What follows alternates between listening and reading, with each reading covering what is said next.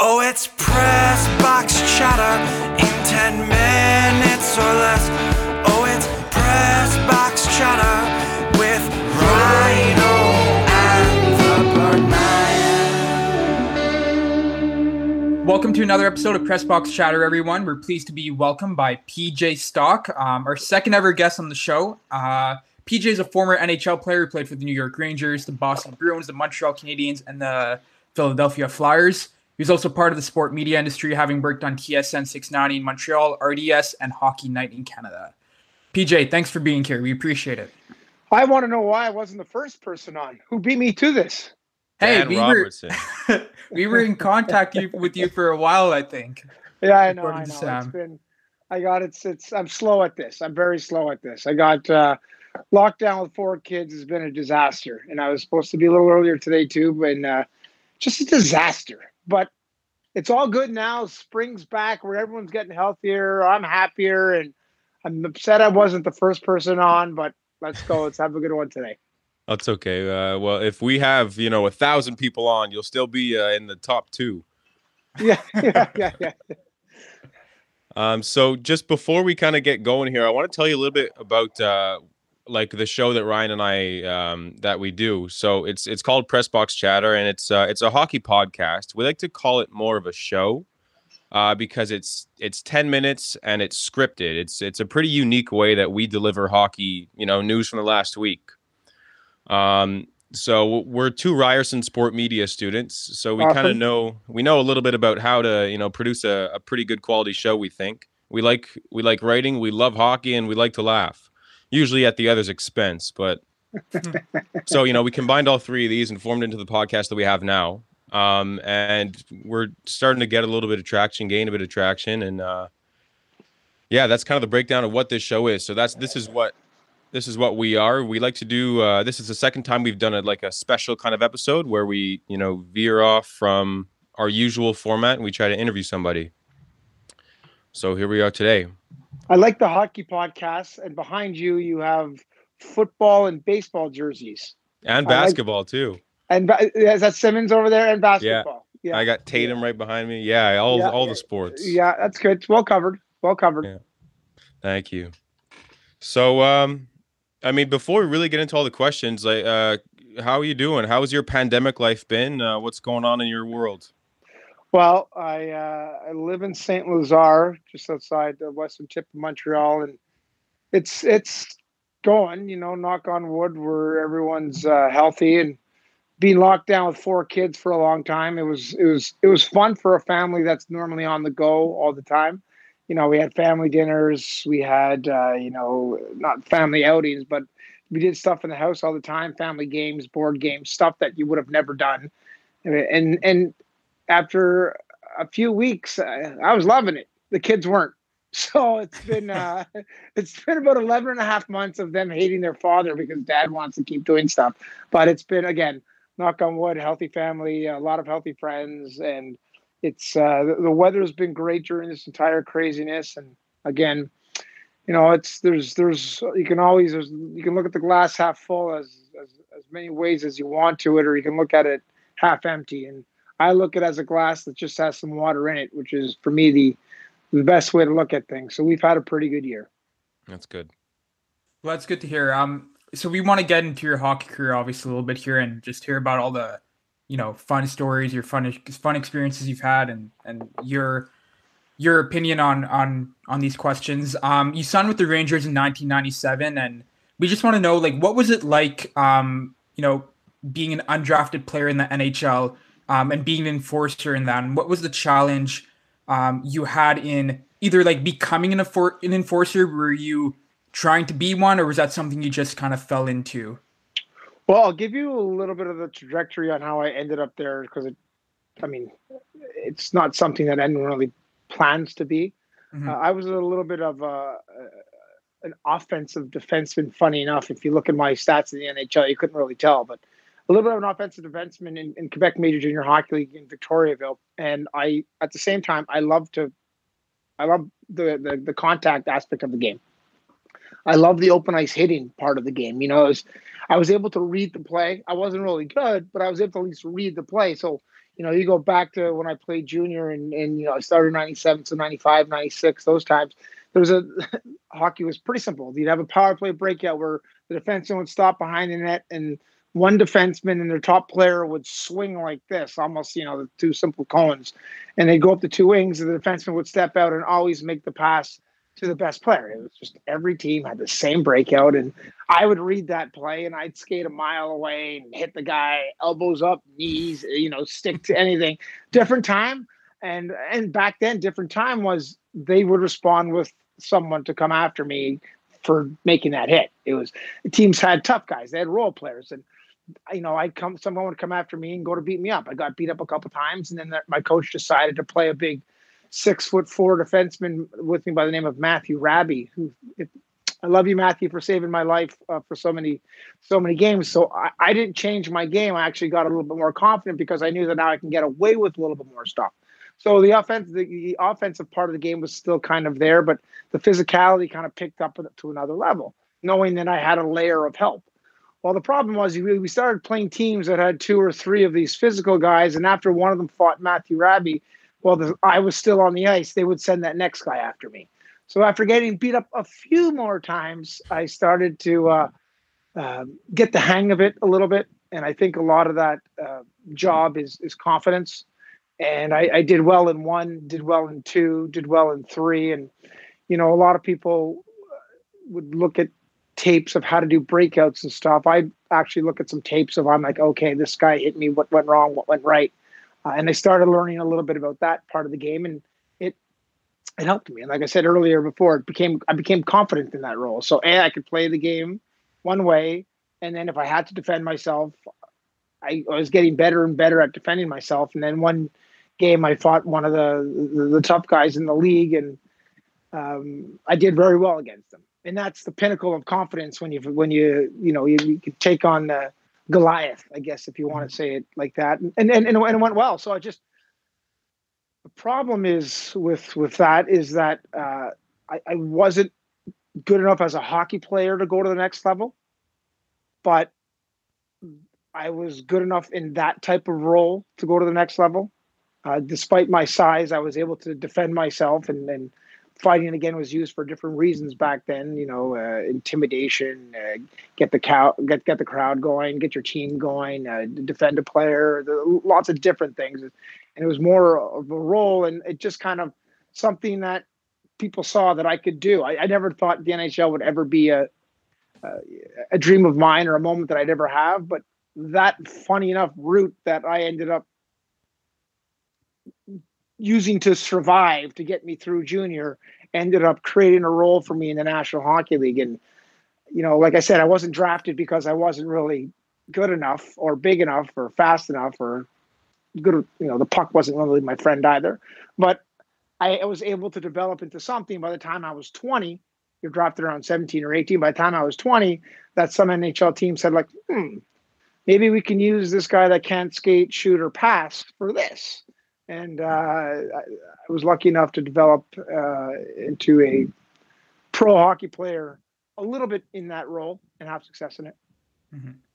So was your dream ever to make it to the NHL, or did you just happen to say, well, I'm pretty good at this, and then eventually that was, it was established in the league that could be a role for you? Did you say, okay, I'll go with this?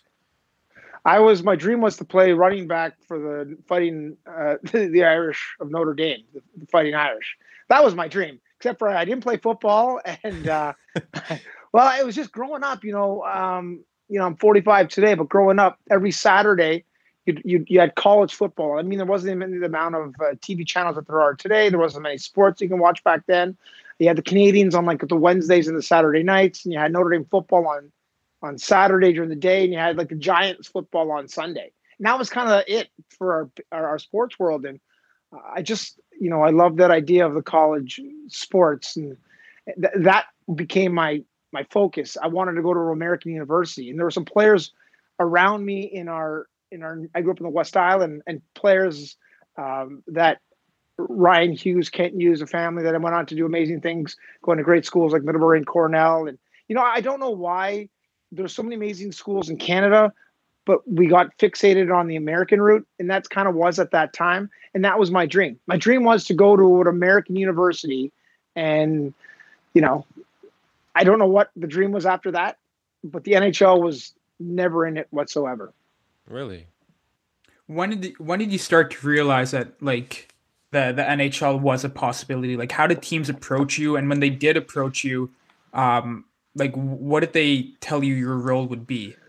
Well, they never really tell you your role, but I only started playing major junior at 19. So most players are drafted at 17, 18. Mm-hmm. I was 19 going into major junior. And then at 20 years old, I had an opportunity to go to a training camp for the New York Rangers. And it wasn't, I had a couple of training camps to choose from. Again, I knew what I was. I was playing in a league with a lot of first round players, second round players, NHL draft picks, and I'm like, they were amazing. I never thought of comparing myself to them. And I see these guys can't make, the NHL teams aren't calling them up. They're still stuck in junior. I'm like, well, this is too far-fetched for me. And in the meantime, I agreed to go to because once you play junior in Canada, major junior in Canada, you're considered a pro because you get paid like $50 a week. It's not like you're getting paid, but you can no longer go to an American university. So I'd set my sights on Canadian university. I agreed to go to a school called St. Francis Xavier out east in Nova Scotia. So that was my goal. And when one of these NHL teams came knocking and they're like, hey, we'd love to have you at our training camp. I'm like, are they talking to me? Like seriously? Sure, but no, I'm not going to make the team or anything, but I agreed to go to school. So I go to my first ever training camp. It was the craziest thing. I'm playing with it's the New York Rangers, and our camp was, we had 2 centermen on our team. There was you make 4 teams, and they're all inter squad games. The first centerman was Wayne Gretzky on the team. I was the second centerman. So it was Gretz and I were double. I like to say we were double shifting, but that's kind of all we had.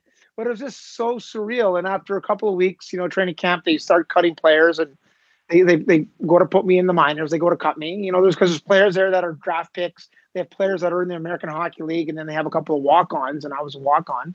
And they actually go to put me in the minors for their next level of evaluating me. And the moment they went to put me in the minors, I'm like, hey guys, thanks a lot. I'm going back to school now. Thanks for the experience and the opportunity.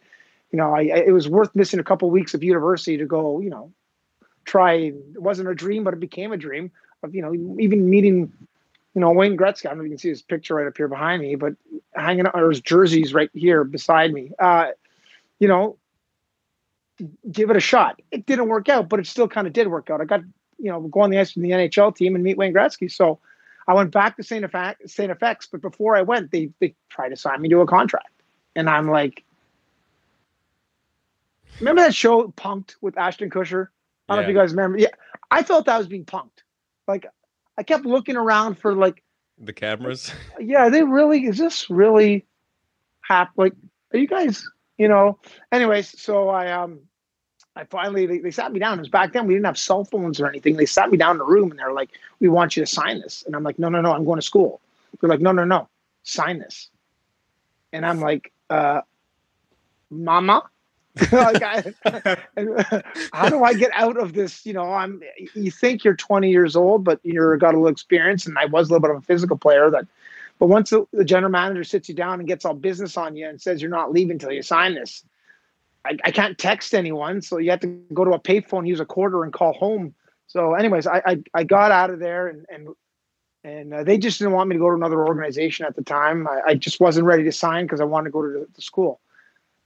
Went home, went to St. FX, and during that year, during Christmas, they called back again and said, "Hey, PJ, we'd be willing to sign you. We want you to come back." And then at the end of the year, it's when I made the decision that, heck, why not give it a shot? I can always come back to university, but I don't know if at 27, the same opportunity is going to be there for me that there is right now at 2021. So that was my decision. And again, I never thought I'd play a day in the NHL. I thought I might have a chance of one day making the American Hockey League. And, before you know it, a couple games into the season, I was with the New York Rangers. How did How did like your friends or people back at St. FX react to you saying, turning down the contract and going back to school? Were people going, "You're crazy. Why wouldn't you sign with the New York Rangers?" Or what was the Well, reaction to that? for those that know me, know that most of the time I'm full of shit. So they were like, yeah, right, PJ. They're really offering you a contract. Yeah. So, I'm always joking and pulling people's legs. And I wasn't a real good player either. And there was a lot of players that we did know that had good junior careers or might have played for Team Canada back in the day, which, believe it or not, wasn't the Olympic team. It was a travel team. Players that had amazing collegiate careers or played in Europe. I wasn't as good as almost any of them. And yet I'm the one that's getting an NHL contract. So, it was when they called around Christmas that we started to think about it. But it wasn't until the end of the school year where I really sat down with some friends. And at the time, guys, you got to think it was $1.60 on the dollar. So, the money isn't the same as today, but let's say this was my NHL contract. The offer that they gave me was $300,000 if I played in the NHL, $30,000 if I played in the American Hockey League, and $18,000 if I played in the East Coast Hockey League. In the second year, it would be $330,000 in the NHL. It would be $35,000 in the American Hockey League. And if I stayed the second year, I had a $22,500 signing bonus. So worst case scenario, I played in the East Coast the first year. I was guaranteed the American League the second year, and my signing bonus, it was $1.60 at the time. I'm thinking worst case scenario, I walk out with $75,000. For a kid that's 21 years old back in the day, I can go to any university in Canada with $75,000 in my pocket and tried my dream. And if it didn't work, it didn't work, but it was, I was going to go down swinging and why not? That's more than a salary of most adults made back then. So it was worth the risk. And, I would have ended up and my friends would have been finishing university. I would have been starting. I would have been that far behind them. It would have been a 2-year gap. But the $1.60 at the time, the American dollar and the experience it was hard because I was all in on the university thing. But if I think back to it, it was really a no-brainer. Okay. Well, it's a no-brainer now because it worked. Yeah. I got jerseys behind me and I shot with Gretz. But at the time, you're risking a lot. You're risking, playing college hockey, the situation that you're in, a lot of things. You can get injured. But it was, it's when you're getting paid $1 to $1.60 and having a chance to play pro hockey, it worked out. I was lucky. Just quickly, did you ever get any clarification on why they called you back? Because you seem to have been very surprised they even offered you anything. Did you know why they were so or not stuck on you, but why they kept calling you? They just needed a player like that. Okay. In the organization like me, I guess, you draft, if we look at the Montreal Canadiens right now and to bring it back home or the Leafs or whatever, you draft every year and you hope these players are going to make it at 17. Mm-hmm. So, then you keep them in your organization for a few years. And if they're not what you want by the time they're 20, you don't sign them. Or you sign them to an American League Hockey League contract where they start at 20 to 22, 23, and you hope they grow into what you want. But let's say the Montreal Canadiens, they haven't been able to draft a center in the last 15 years that's been able to step in for them, if you think about it. So here's a guy that I would have been back then, a fourth line center that played the role because they weren't able to draft someone in that. They were able to draft wingers, offensive centers. They were able to draft penalty killers. They weren't able to. They thought they don't have to waste a draft pick on me. They didn't really give me a contract. They were really losing too much money over. Let me tell you that. And it was a role that they thought that I could potentially fill because as their team was progressing during the year, they thought their organization, not the Rangers, but their American League team too, needed that position filled. So when did you say, well, like, when did you eventually say, all right, like, I'm going to do this. It's time to, sign the contract and make it to the big leagues. Well, make it to the big leagues. I didn't really know. I think that was, I like the way that sounds. It was in the summer. I don't have the actual date. I was playing golf, which in a way agreed to it. It was going back and forth and over pennies. Like when you look at the money, and it's still amazing considering my mom was a nurse and busted her hump every day. And, I walk in, and if I ever played for the New York Rangers at that time, it's 300,000. Back then, in the American Hockey League, it was 30, but 30 US, times it by 1.5. So let's call it 45, 48,000. A nurse back then that busted their hump every day was making less than that. So, I don't remember the exact spot I was, but I remember my family and I being pretty crazily excited. It's so different too, because, we didn't have cell phones. Like, how do you get a hold of someone? Someone comes out, tells you to go back here. You got to go back and go there. And how do you call this person? How do you get a hold of that person? And a lot of ways to pass the message and decision making, but it was a big day in the Stock household. When you did eventually when you eventually started playing a few games in the NHL and over your career, like, what would you say was the most memorable story you have from your career? Ted was telling us there was this one story you talked about lining up next to Yager, and he told you can get like Mario Lemieux's contract or autograph. There's a ton. Every story was a game. I mean, every game was a story. I'm looking around. I'm in my basement. I got pictures all around everywhere of some of the names that I grew up idolizing. You're watching on TV, and then you're out there playing against them. Where my first two centermen in New York were Wayne Gretzky and Pat LaFontaine. Not a bad two to play behind. And every night, you're playing against Yzerman, Fedorov, Mogilny, Sakic, Forsberg. It was Pavel Bure. It was crazy. But no, there's tons of stories that I could go on. They talked about the one with.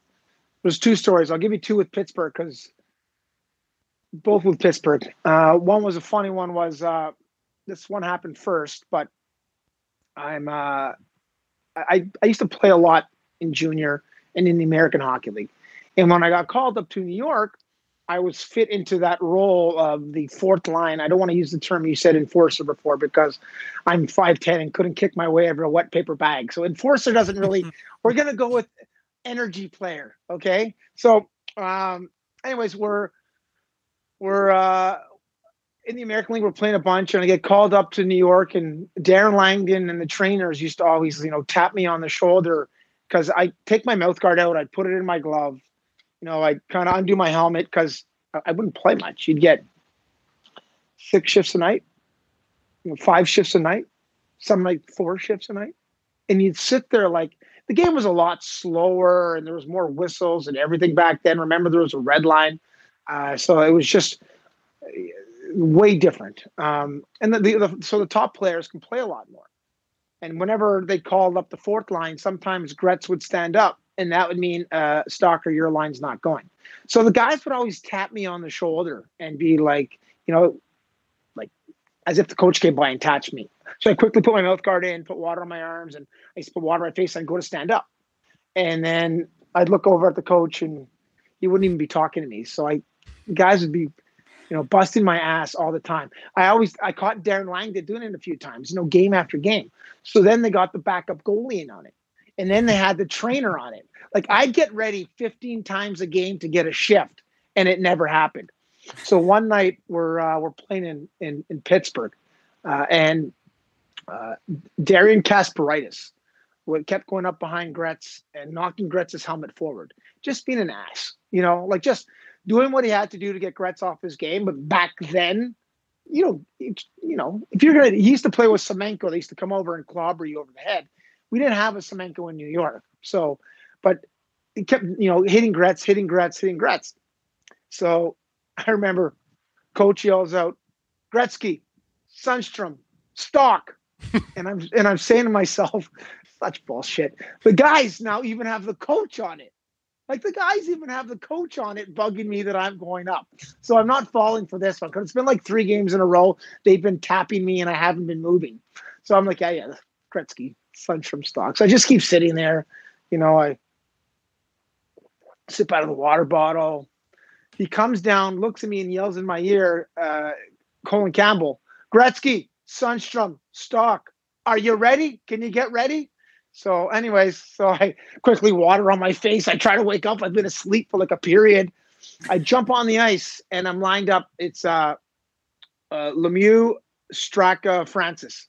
And Lemieux, Straka, Francis.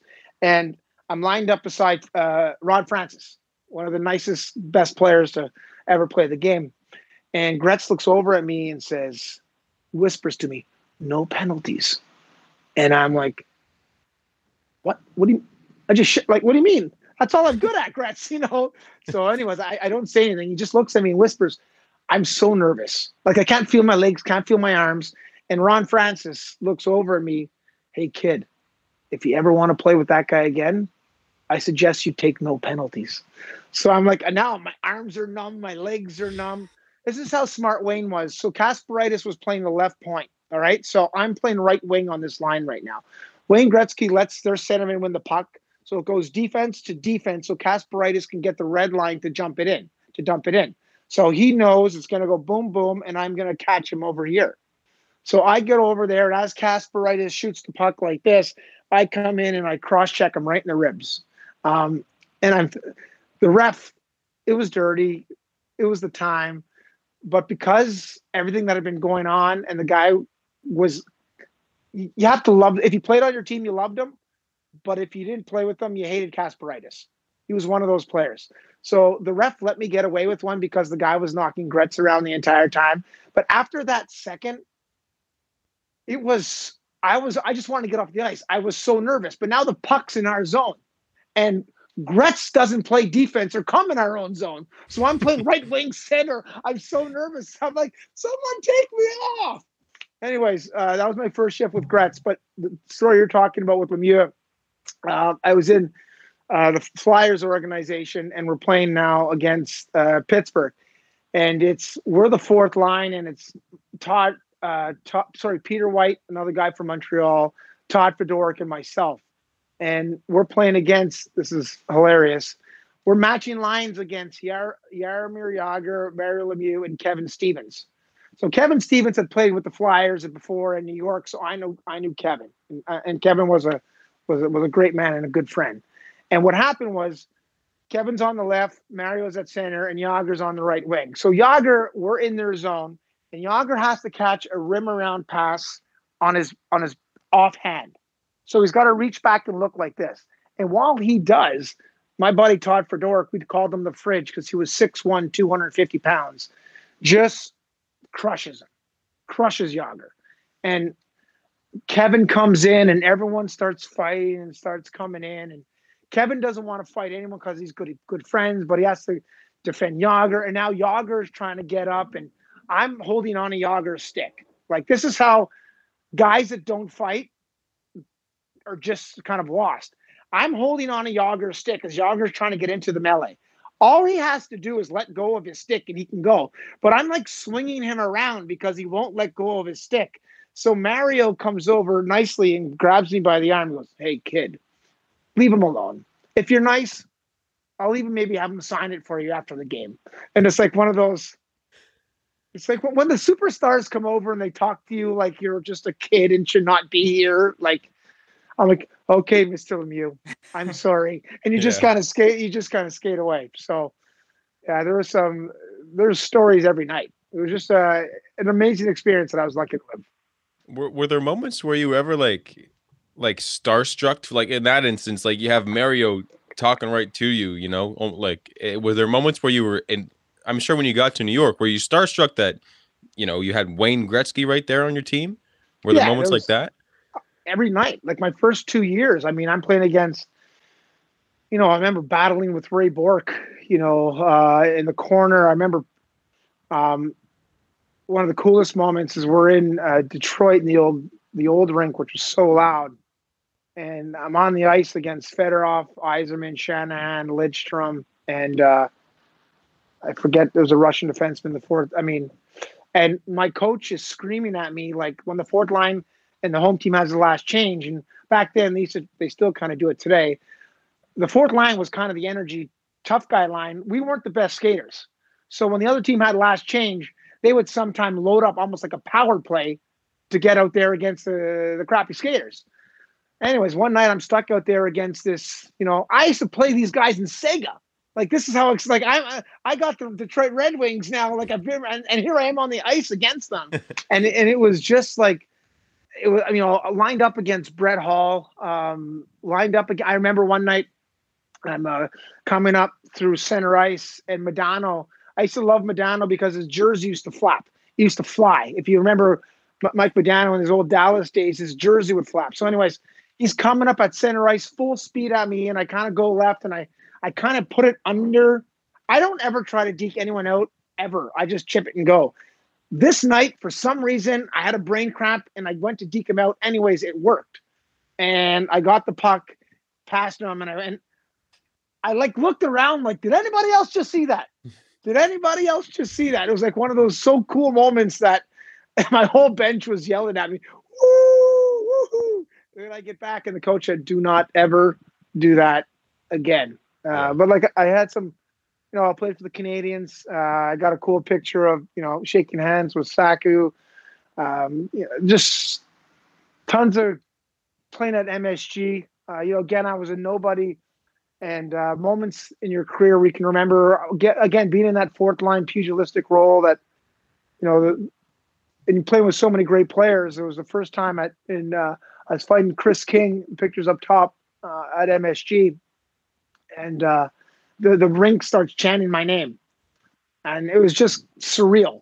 You're a first year kid, and mind you, the name PJ wasn't that hard to say, but it was just kind of, every night was kind of like I wanted to take pictures. Back then, I wish I had a camera on me, because I would have had one in my jersey. Every time I would have went for a face-off, like, hey, Pavel Bure, just lean forward over here so I can get a snapshot that I'm on the ice with you. Hey, Peter Forsberg, Sakic, do you mind if I just Wendell Clark? There's so many amazing players. I used to play with them with Sega. Or like, my favorite player was Chris Chelios growing up. I'm playing against Chris Chelios. It was like playing. When I played street hockey, I was Chris Chelios or Wayne Gretzky. Mm-hmm. And now you're playing with Wayne Gretzky against Chris Chelios. Wow. Like, it was pretty awesome. And I wish I can remember every team had superstars. I can go around, Felix Potvin over there, even names that were great that you look at, Andrei Markov had an amazing career with the Montreal Canadiens. And just, there's a lot of Rob Ray beat me up a whole bunch of times. There's some really cool moments that I was lucky to have. Was there a best building you played in? All of them must have been so different, but yeah, they're all different. I love playing in Boston. Like, I love playing in Boston. I hated playing in the Bell Center for two reasons. A, when I played for the Montreal Canadiens, I was so nervous. Like, I don't know if I can explain to you how nervous I was, but I was just playing for the Canadiens, signing with them, with a dream come true. And then it just wasn't everything that I wished for. And part of it was I didn't deliver on how I could play. But part of it was I was so nervous. I'd look up and know, I don't know how many people in the crowd. You just know everybody. And then again, as I said before, I wasn't really that great with the hockey part of the game. So, it's, you make mistakes, and then you come back, and obviously you just sit there and you look up and you kind of see people, your friends or family, just shaking their head, and but that was playing for it. Playing against it, I hated it, because man, that building got rocking. Like, when that building gets going, it is deafening. Like, it is, deafening. MSG, I was lucky. I played some of the best rinks. They were my home rinks. Philadelphia, the Spectrum, and their newer rink after that was just, I love the blue collar towns. I just love the blue collar towns. The fans that go to games have too much to drink, cheer on their team. It's their way out of their hard day at work, and they come in and they live and breathe through their team's success or lack of sometimes. I've heard that like some my dad last night, for example, he told me that some like Rangers fans are kind of next level. He told me a story of it was Dave Poulin. The Flyers goalie had just passed away. The 26-year-old, I forget his name now, but yeah. He passed away in a car accident. Yes. And then one of the Rangers fans looks over to Poulin and he goes, "Hey, Poulin," like he says the kid's name, like he's dead, like stuff like that. Like, did you ever have any encounters with fans where it was kind of crossing the line? Actually, you know what? It's not even doing justice. I can't believe I can't. Pelle Lindbergh. Yes. Terrible story. Yeah. Oh yeah, fans are nuts. Like they're. You can't just say New York fans. I played for the Canadiens. Like, I live in Montreal. Montreal is one of the worst. When it was the playoffs were going on, like, and the media fuels a lot of these fans too. In all those cities, Philadelphia is nuts. Like when I was playing, I was coming in with the Boston Bruins, playing against the Canadiens. One of the French stations was saying stuff about my family, like just really, like it's and that's kind of, it's funny, accepted in the sports environment. Like, people are nuts. The old Philly football stadium, don't know the name of it, but let's call it the Philly football stadium just so I sound smart. Yeah. They had a prison underneath it because that's what a game in Philly was like. I haven't really, again, I was really lucky to play in a lot of the Northeast teams, so I can only kind of tell you about their fan groups. The Bruins fans, who I'm a super proud Bruins alumni, still good friends with their organization, have a great relationship with their fan base. They're nuts. Like they're that blue collar city that love to get shit canned and get into a fight in the stands. That's kind of what it is. It's kind of it's that environment that and unfortunately a lot of fans in different cities are racist.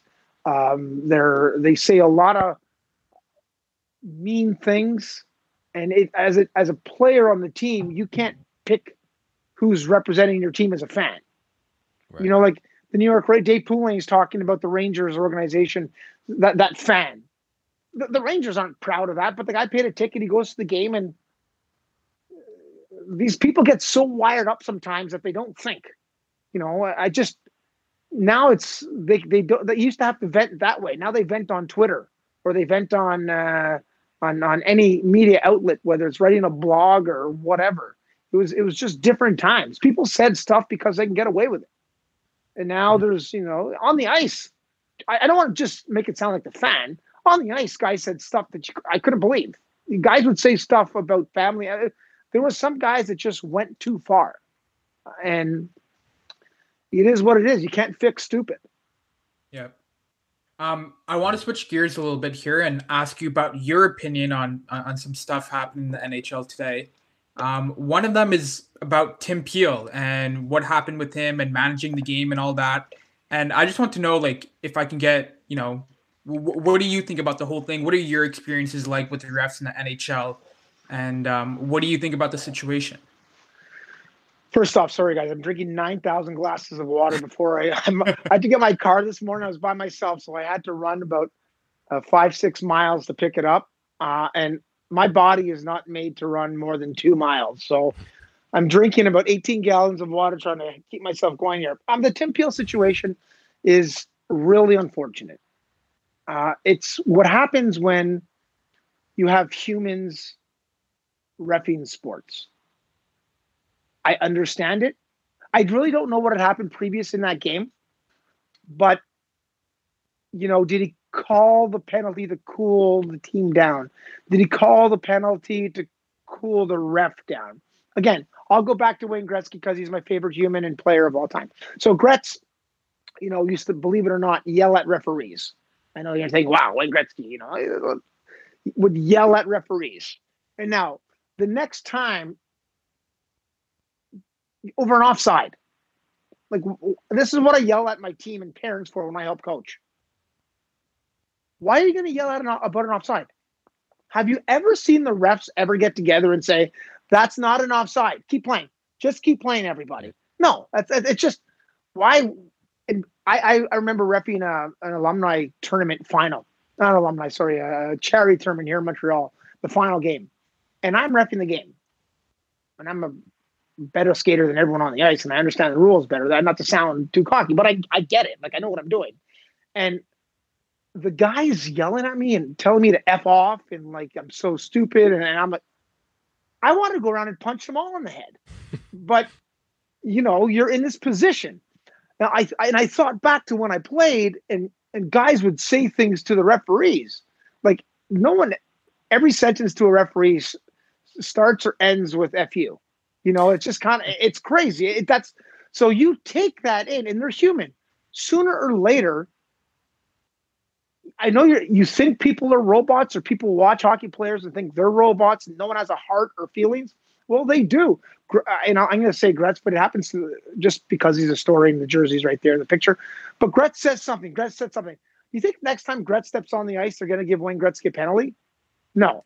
The next time a third or fourth line player gets on the ice and does something a little bit off, they're getting a penalty because it's just their way of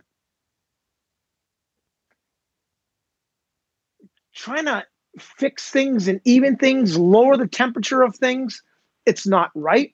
The optics of the Tim Peel thing are awful. But the NHL wants everyone mic'd up. The NHL wants everyone to get that inside taste. You just got the inside taste. And guess what? It's not always fun down there on the ice. We all know what happens. It's kind of normal. I've always been saying there's two sets of rules for two players. Tom Brady's a great example. Wayne Gretzky's a great example. The best of the best, they get the benefit of the calls sometimes. Fourth line players, third line players don't always. There's one rule book. It should always be called the same way. Yeah. But referees interpret the rule at the time and at the moment, at the speed, what their thought process is, where everything is at that moment. And that's human nature. Yeah, Tim Peel, the optics are terrible. Have I been there and seen it before? Yes. Do I understand it? I was repping that charity game. I didn't want to give them all penalties. I wanted to punch them all out. So I get it. I do get it. But the optics are just terrible. Do you think that a guy like McDavid will get, over the span of his career, will get treatment like Gretzky did? Where he'll kind of it'll be a little bit of like a looser leash per se? McDavid should be suspended for the elbow he threw the other night against Kotkaniemi. That was my next question. Yeah. They do get away. Listen, Wayne didn't really ever have to do stuff like that because he had guys that protected those type of players. There's no longer Dave Semenko's in the league for many reasons. A lot of these players now, the game has changed a little, and the whacking, it accumulates over the time, and sooner or later you snap. And McDavid snapped. But again, I go back to this one rule book. There's not one. There's actually two. There should be one because it's only written one way. But it's how the league interprets things and protects their players, and the NHLPA protects their players. And, McDavid's the biggest name in the game. Do you want him suspended? No, but does every third and fourth line player want him suspended? Every player that's been suspended want him suspended? Yeah. He just snuck up on someone and elbowed him in the face. If Tom Wilson does that, is that a suspension? But if McDavid does it, is it a suspension? Or is it a major? Or, there's a lot of what ifs there, but yeah, the league has to protect its superstars. At the same time, you have to find a way to regulate everything the same way, which is very hard to do, which I completely understand. Okay.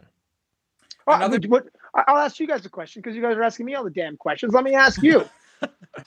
What's your thoughts on McDavid? You know, what do you guys, both of you, what do you guys think of the McDavid elbow? And do you think it should be a 5?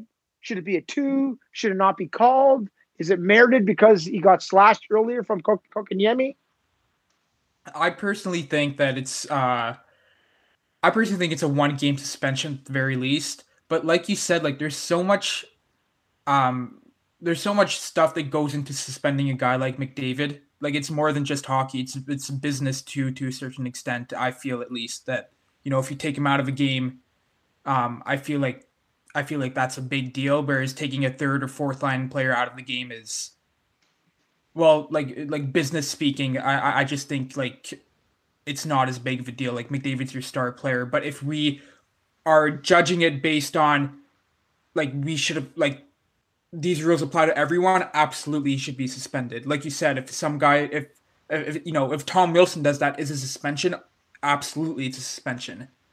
Yeah, I mean, I guess that's. I think like in a perfect world, it is a suspension, but there's a lot more to take into account than just that. So Sam, let me just change it on you then. How about like, you know, the business side of things, and fans want to see them, and you know, there's two sides of thinking to everything. What do you think about teams resting star players? Because then you have the fans that, you know, when you pay for a ticket, you pay for, you know, premium game, or I think there's medium game. I don't even know if there's a bottom game, but I know there's two different variant prices depending on what team is coming to town with what players. What do you think of when, you know, they sit Carey Price or the Capitals sit Ovechkin? How often do they do that though? Because I don't know about that much in hockey as opposed. I know it happens in basketball, but I haven't seen that in hockey. Like the price thing is. It happens. It happens. It will happen more towards the tail of the season, depending on where teams are positionally. That's one thing.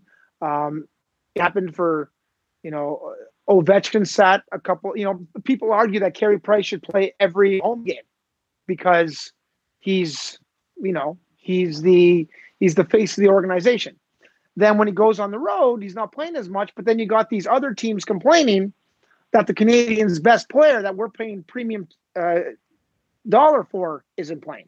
Well, that's happened to me a bunch of times because I used to live in the West Island, but now I live in Toronto, and my dad and I head out to Buffalo to watch a couple of games. We've done that. And I think we've gone 3 times, and twice Carey Price hasn't played, and I'm a goalie. So like I love watching him play. And that's been that's very frustrating. Right. And it's not, I think, you know, it's not even that it was a back-to-back night. It's just like he didn't play that night. Sure. So, you know, as a fan, and we're paying, you know, a fair bit of money for the ticket, it's very frustrating. Because we know if you're in Buffalo, you're not going to watch the Sabres play. Yeah. We all know that. Yeah. What a mess. Tonight, a mess. They could beat that streak tonight. What a mess. Crazy. And they have a lot of good players. Yeah. Like it's not as if they have bad players. They have a former MVP of the league on their team. You know, they have a great nucleus. Problem is they have a losing mentality and a losing core with a lot of negative energy. So, but still, 18 in a row? Are you kidding me? 18. Like 18. And 18. I think they've collected a point in like 2 or 3 of those 18 games. The rest have been all regulation losses. Yeah, it's unacceptable. And it's not so much about losing, it's the way you lose. Yeah. They lose ugly.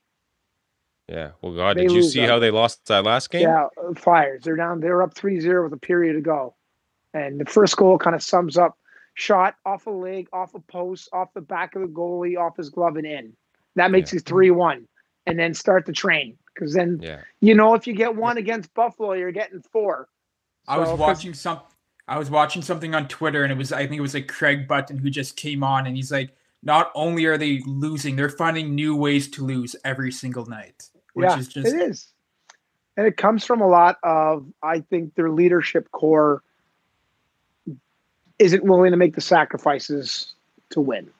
And you can say whatever you want, but the same thing happened in Edmonton when they gave the keys to the city to Taylor Hall, Eberle, and the third one that's still actually in Edmonton Nugent right Hopkins. now, Nugent Hopkins. You don't give this. You don't to a bunch of kids. They're kids. I was 20. You're not ready to be the face of an organization. Skill set wise, you are. But when you come in after a period and everyone's looking at you to speak and say stuff, they gave the seat to Crosby because he was, the future. They still had guys like Recchi, Billy Guerin, Mario Lemieux. I think Paul Coffey might have been there during that time. Put the C on him. I played with Joe Thornton, was our captain in Boston. But we had Sean O'Donnell, Don Sweeney, Brian Rolston, Rob Zaminer. We had players that have been captains everywhere else with other organizations that were around him. In Buffalo, they just took a kid who had a good collegiate career, threw him in, gave him all this money, and said, "Here, you're the man now." And I don't think he knows how to win yet. I don't think he knows how to win or make the sacrifices to bring everyone around you into that fight with you. How do you convince these guys that we got to change the way to play to get dirty wins? You need a win. Now, Jack, I know Eichel's not playing right now because he's injured. And funny enough, Taylor Hall, who I said was part of that issued team, not issue, he was the issue, part of the issued team back in the Oilers when they first started that whole thing. He's there now too. And he's got 3 goals on the year. Yeah. That's what I get in a year. That's what I get. I get 1. But still, accumulated over a couple of years. So well, Sam and I were talking about in our podcast, we made a joke about the Taylor Hall curse, like who's going to acquire him next at the trade deadline. And it's just crazy to see that every single team he's gone to, they've been in contention for the number 1 overall pick. Like all those years in Edmonton, they were one of the.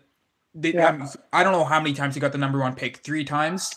It was almost 5 in 8 years or something like that. Yeah. They had Yakupov, Taylor Hall, was Eberle, Nugent Hopkins. I forget. They had McDavid too, obviously. I don't think that was necessarily. I think Taylor Hall may have been traded just before that. Yeah. And then New Jersey had the number 1 overall pick. Jack Hughes. Yeah, and now maybe Buffalo. Yeah, it is pretty. and that's also a guy that won MVP of the league, if I remember correctly, when he was in New Jersey. Yeah. So, anyways, that's the other thing. With the people that pick the awards, I don't think they really do due diligence either. So that's a story for another day. I won't go down that road. But anyways, what else? What else we got, guys? Are we going to fix the world today? We got some notes actually about fighting because there's a lot more of it this year. Personally, I found that I've seen a lot more fights this year. There's an average of 21 fights per game so far this. Well, hold on. No, that doesn't make sense. That's a lot. That's old school.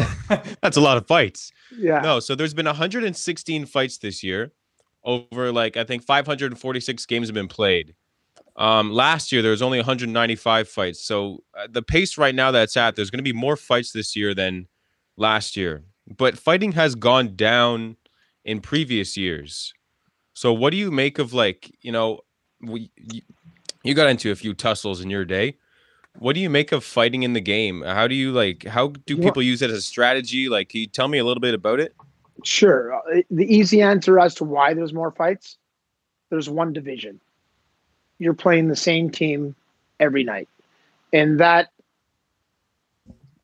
history gets built up game after game after game. Like you play one team 3 nights in a row. Well, that hate builds. That's why I used to love growing up the old Adams division. Quebec Nordiques would play the Canadians, the Boston Bruins. I think it was the Whalers. They'd play each other 400 times a year. So it just, that animosity builds up. It's hard. The game has gotten away from, you play 82 games. You only play your division about 5 times a year, 6 times, and it's kind of spread out. You play, the Western Conference 3 times, and that's 2 to 3 times. You play the rest of your own conference after playing your own division a few times. You play so many teams on so many nights that it kind of gets lost. Like if I played you, Sam, and you slashed me, you might get away with it, but I know I'm going to get you that next shift. Or if you slash my best player, I'm going to get you the next shift. Well, now it's you slash me once, I slash you, you slash me. The next game, it's continuous. It's going back and forth. And then the third game, okay, let's just punch each other in the face a whole bunch of times. Last year, you'd slash me one night, and then the next night, we're off to Arizona, and we're playing the Coyotes. And then you know what? I get into some kind of I'm going to get that guy. We're off to LA the next day, and you don't play those teams again until midway through the season.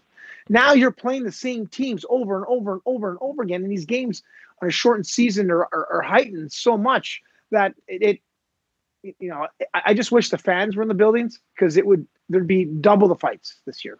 I think so, just because of that hate.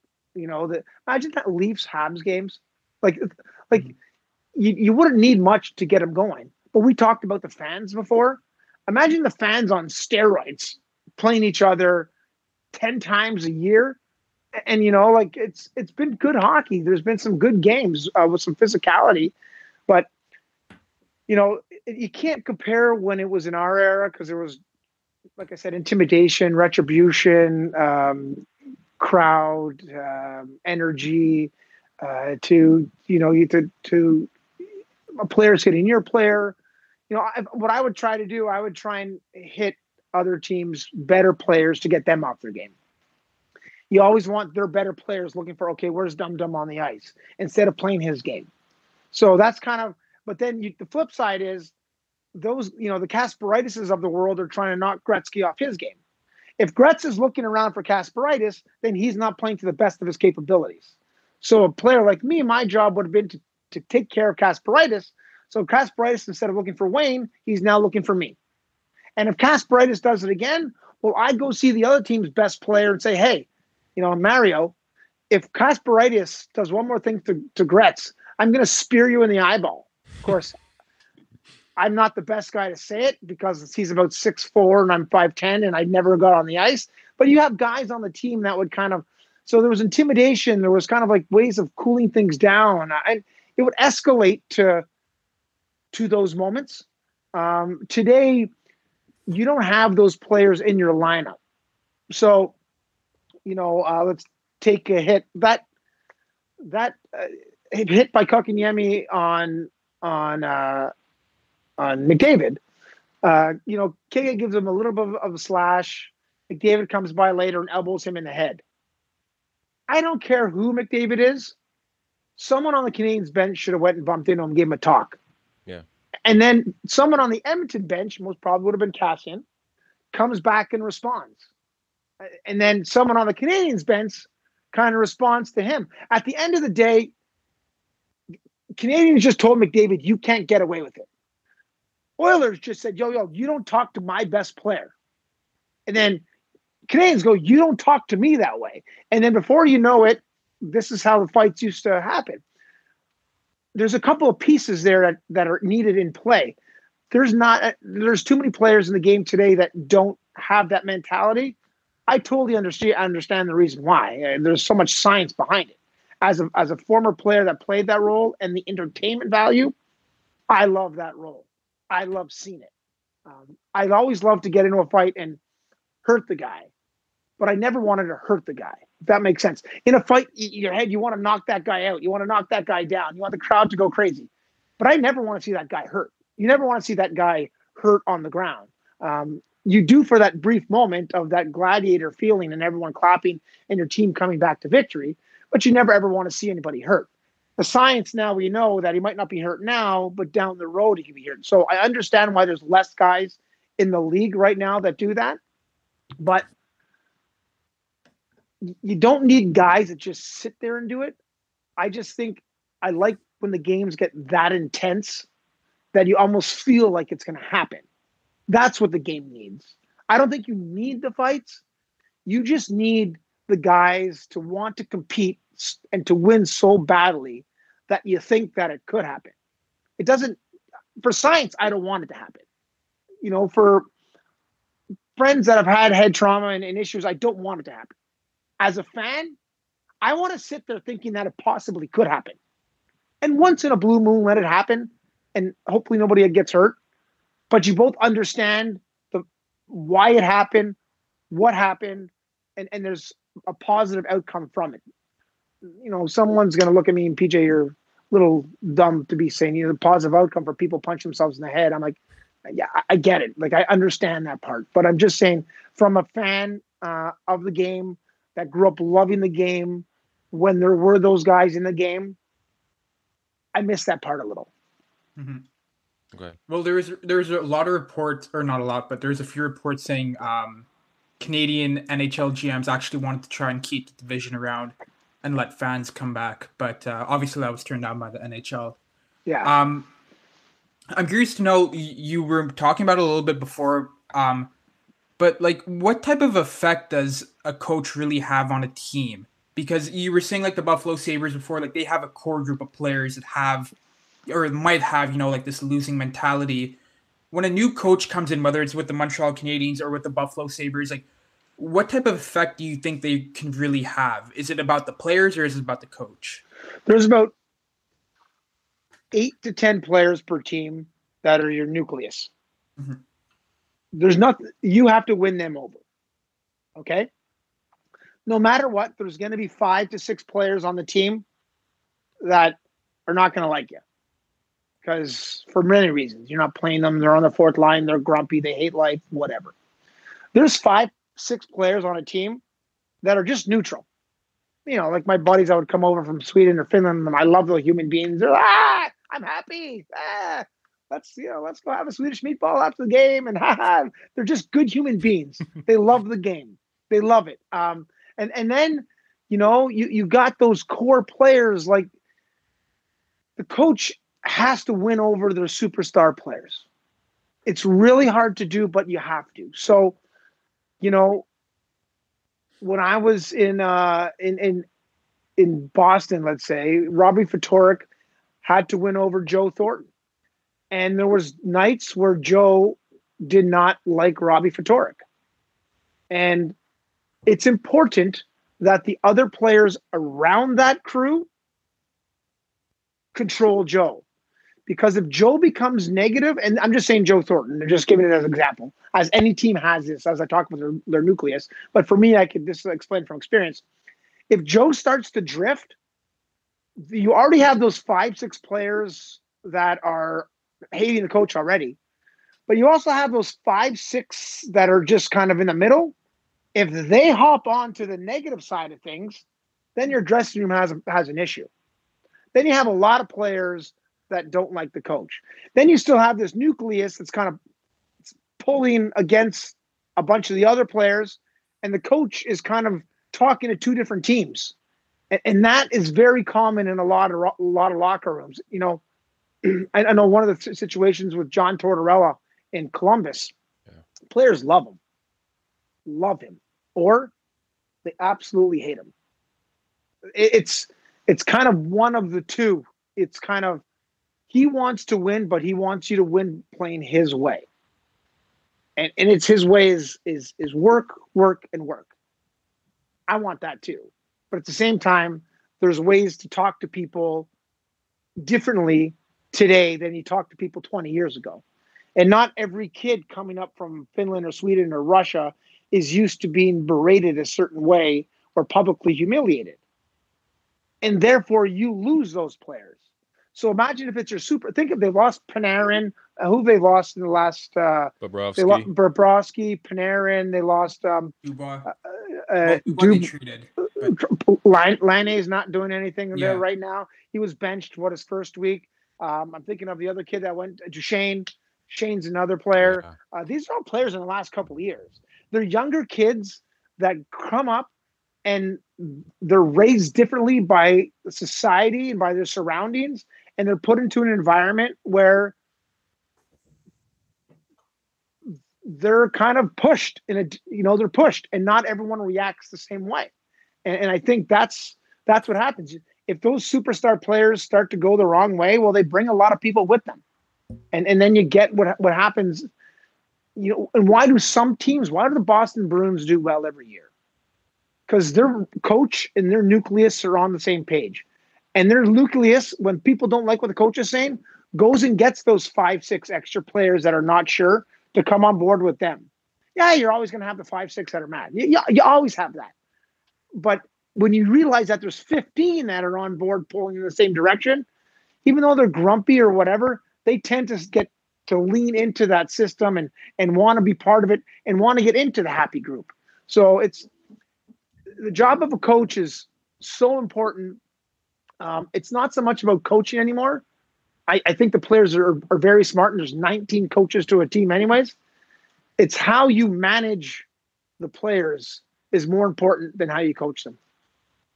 Do you think that Laine, a guy who's, probably supposed to be in that nucleus in Columbus, because he's a superstar, do you think there's ever going to be a way that him and Torts can be on the same page, or do you think he might get dealt again and it'll just be a tough stint for him?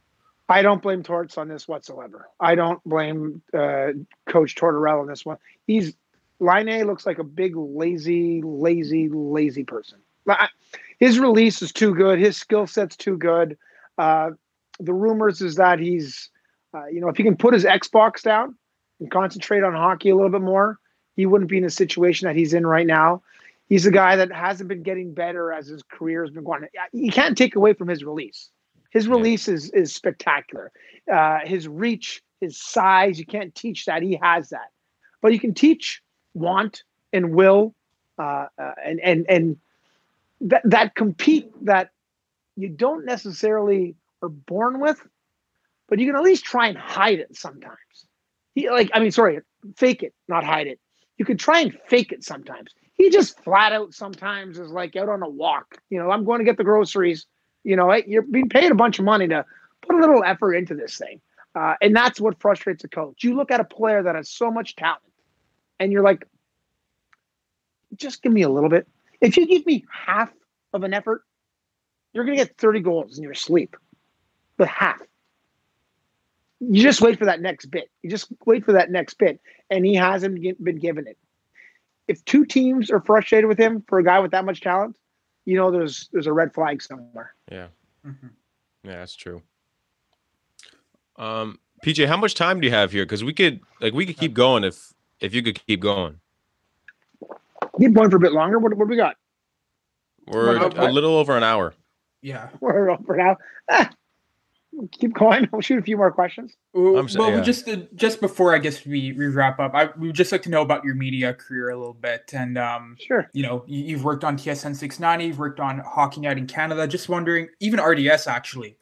How did you get into those roles, and what made you interested in the media? Well, I was very lucky with all of the positions. I was very lucky considering I fell into radio, and they let me burn a few times because it's, I was, the radio thing kind of started off with, I never really listened to radio before. The only talk radio I ever listened to before was Howard Stern. I grew up listening to, your father, Ted, and, rock music and pop music back in the day and hits music. And I was never really a talk radio guy. When I went to New York, Howard Stern was on the radio, so we listened to him every now and then. But besides that, I never really listened to a bunch of sports radio. It just wasn't a thing I was ever into. I came back after my career was done and in a bar one night, and someone's like, "Hey, you want to come do a show?" And it went from 1, 2 to 3 to 4. And then before you know it, they offered me my own show. And, I was all guns blazing, ready to go to take over the radio world. And, my first few shows, it was a 3-hour show. I was done after like 8 minutes, all of my material. But instead of firing me that day and said, "Thanks, PJ, we'll see you next time." They kept me in there and they let me grind it out. And like I said, back to early on in the story about, it's all between the ears and getting confidence, like the fighting stuff and the hockey stuff and everything else in life. And confidence, I got a little better, learned how to work harder, learned to work better, learned to work smarter. And that led into some TV stuff. And then, you'll get found nowadays if you can make some noise in the right way. And the funny thing is about all these jobs is in sports, you're hired to be fired. So it's funny, like when I got let go from, a couple stations, the reasoning as to why and what is like everyone wants you to have an opinion, but as long as the opinion's the same as theirs. Yeah. So that's kind of one of the hard things today. And, so many people that run so many of these companies are so worried about what people say on Twitter. Like going back to what I said about the organizations and the fans, everyone voices are, just because this fan in the Rangers uniform says stupid stuff to a Flyers person doesn't mean the general manager of that team is encouraging this guy to say that. This guy's a fan. He has nothing to do with anything. He's allowed to say whatever he wants. I think too many people in the sports business today, they go down and look at Twitter. Oh no, what are they saying about what did PJ say? What did this say? Instead of the fact that this person's actually reacting to something that he said is good. The fact that, or there used to be this expression, which I think you throw out the window. There's no such thing as bad press. Tell that to anyone running any of these businesses today. They don't want any bad press. Yeah. They don't want any bad press. So, I'm doing RDS. I love the opportunity to be the Anglophone speaking on behalf of a bunch of Anglophones on RDS on French television. It's a blast following the Montreal Canadiens, who, I always play the role of against the Canadians, but I love the city, and I love to see them do well. I just love to see them lose, because then everyone gets mad and everyone argues and they're all nuts. Everyone's nuts. Like I said about all the fans, they all get into it. So it's more fun on me, but I want them to win the Stanley Cup every year. That's kind of my mentality. Like that's who I am with that part of the job. So it's a great job. You got to understand what it is, and you got to find a way to always make yourself different and find ways to make yourself always able to adapt. So would you, like, what kind of advice is that is that a piece of advice you would give to Ryan and I, who are trying right now to, as you said, make some noise in that industry? It's a real tough industry to get into. And it's, as I spoke to a bunch of people that are trying to get into the industry, and some that have been in the industry. And then once you're out, it's kind of, how do you get back in? You almost got to reinvent yourself. You got to think of ways that, how many shows are out there? How many people are out there that are a certain way? Well, how do you make yourself different? Mm-hmm. How do you make yourself remembered?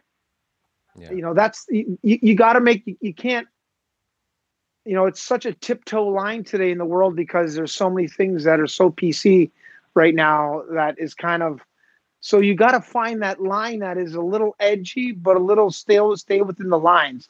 You want to find a way to make something entertaining. You want to find something that someone's going to remember and want to listen to you again. And it takes trial, it takes error, but it also takes someone willing to take a chance on you. And that's kind of, you're going to get kicked down, you're going to get knocked down, and you're not going to get the jobs. But you got to say to yourself that, I got to put my time and my due diligence in there to try and make myself better, try and make myself adapt. It's a tough business to get into, but it's a great business. So the risk is almost worth the reward. But in today's world, I don't care what business you're in, make sure you have a second and a third thing lined up, because the world is crazy right now. So, like, maybe sell that Johnny Manziel jersey you have behind you. I don't know if you get it. You won't get a lot. I don't know if you'll get anything. Yeah. Yeah, so that's kind of, like I said, it's a great business. It's a real hard business to get in. And once you're in, you got to make the most of it. And again, how do you make the most of it? Listen to other people. If there's people that you listen to, why do you listen to them? What do you like about them? What can you take from them that you can add it to yourself? listen to somebody else. What can they, you take little pieces of all these people that you listen to and try to put them into your repertoire and build the best you that you're capable of building yourself into. It takes time, it takes experience, but like I said, if you're willing to put the work in and make the risks, well, hopefully the sacrifices equal the reward. Fingers crossed. Good luck, my man. Or you just start drinking a lot. Yeah, could do that. A few bottles of rosé a night.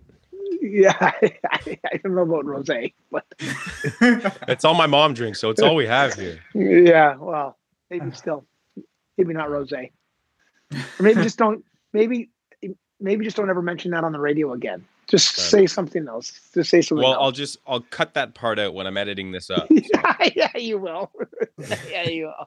Just say whatever. Just say something that sounds hard. Just don't say, yeah, I'm gonna get crushed on some rosé tonight. I'm feeling like an animal tonight. Well, I'll probably have 24-pack of Coors Light or something like that, Yeah, but little better. We're getting there. We're getting there.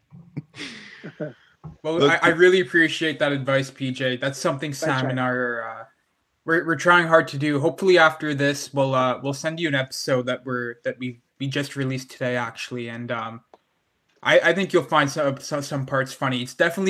It's unique. It's very, very different. Awesome. It's not. I can't think of one thing out there that's like it. So awesome. Yeah, we're good. Make yourself different. Get noticed. Yeah. Mm-hmm. If this doesn't work out, I got a job at Starbucks, so I could be there for life, and I'll be set. You're good. Enjoy it, guys. Enjoy it. PJ, we really, really appreciate you taking the time out of your day to come on and speak with a few sport media amateurs and youngsters. And this is the second interview in a row that I don't really know how to wrap up, so I'm going to pass the torch to Ryan here. I did a pretty good wrap up there, so I'll repeat. Thanks for coming on. We appreciate that advice at the end. We appreciate all the stories you gave us, and great stories. Great stories. Well, thanks for having me on the second episode, and hopefully when you guys get me back on, I will be the 400th and second. Hopefully it goes that well. So good luck, guys. Oh, it's press box chat.